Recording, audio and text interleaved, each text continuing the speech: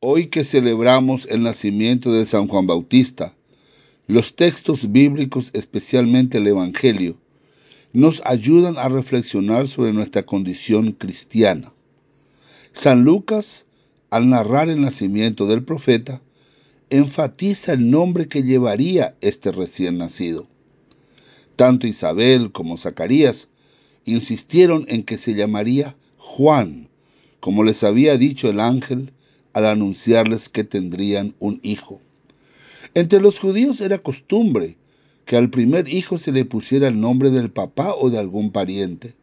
En este caso, como en el de Jesús, quien puso el nombre fue Dios y no los papás. El ángel solamente se lo comunicó. Ellos lo aceptaron y lo asumieron. En la cultura judía, el nombre estaba ligado a la misión del niño. Juan, por ejemplo, significa Dios es misericordioso. Y sí, Dios le mostró a Isabel su misericordia al darle un hijo siendo anciana y estéril. Y nos preguntamos, ¿cuál fue la misión del Bautista? Fue prepararle el camino al Mesías, invitando a la conversión y después presentarle al pueblo como el Cordero de Dios. Esto lo hizo asumiendo el estilo de vida de los profetas. En él se cumplió lo que escuchamos del profeta Isaías.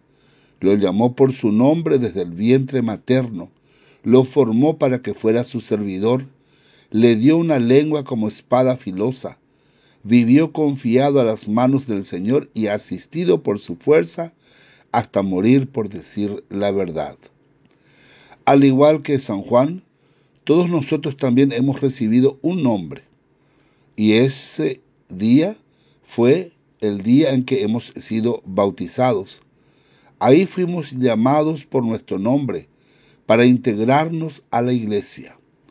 Ese día también recibimos una misión, la misión de la iglesia, de ir por todo el mundo anunciando el Evangelio, haciendo nuevos discípulos por todos los pueblos de la tierra. Fuimos bautizados para evangelizar. En el nombre que tenemos, independiente de cuál sea, está la misión que tenemos. Valdría la pena preguntarnos hoy, ¿estamos cumpliendo con la misión de evangelizar? Porque iglesia significa que tenemos una misión que cumplir, anunciándole al Señor todos los días de nuestra vida, de palabra y de obras. Hoy renovamos nuestra fe en Dios. Pedimos fuerza para poder continuar anunciando de palabra y obra que creemos en el Señor y que somos sus seguidores. Hay mucho trabajo para realizar. Por eso siempre tenemos que pedir que el Señor envíe operarios a su mies, que es muy grande. Todos nosotros nos alimentamos del cuerpo y la sangre del Señor. Con este alimento recibido, hoy le damos una vez más gracias a Dios por la presencia, la vida y el ejemplo de San Juan Bautista.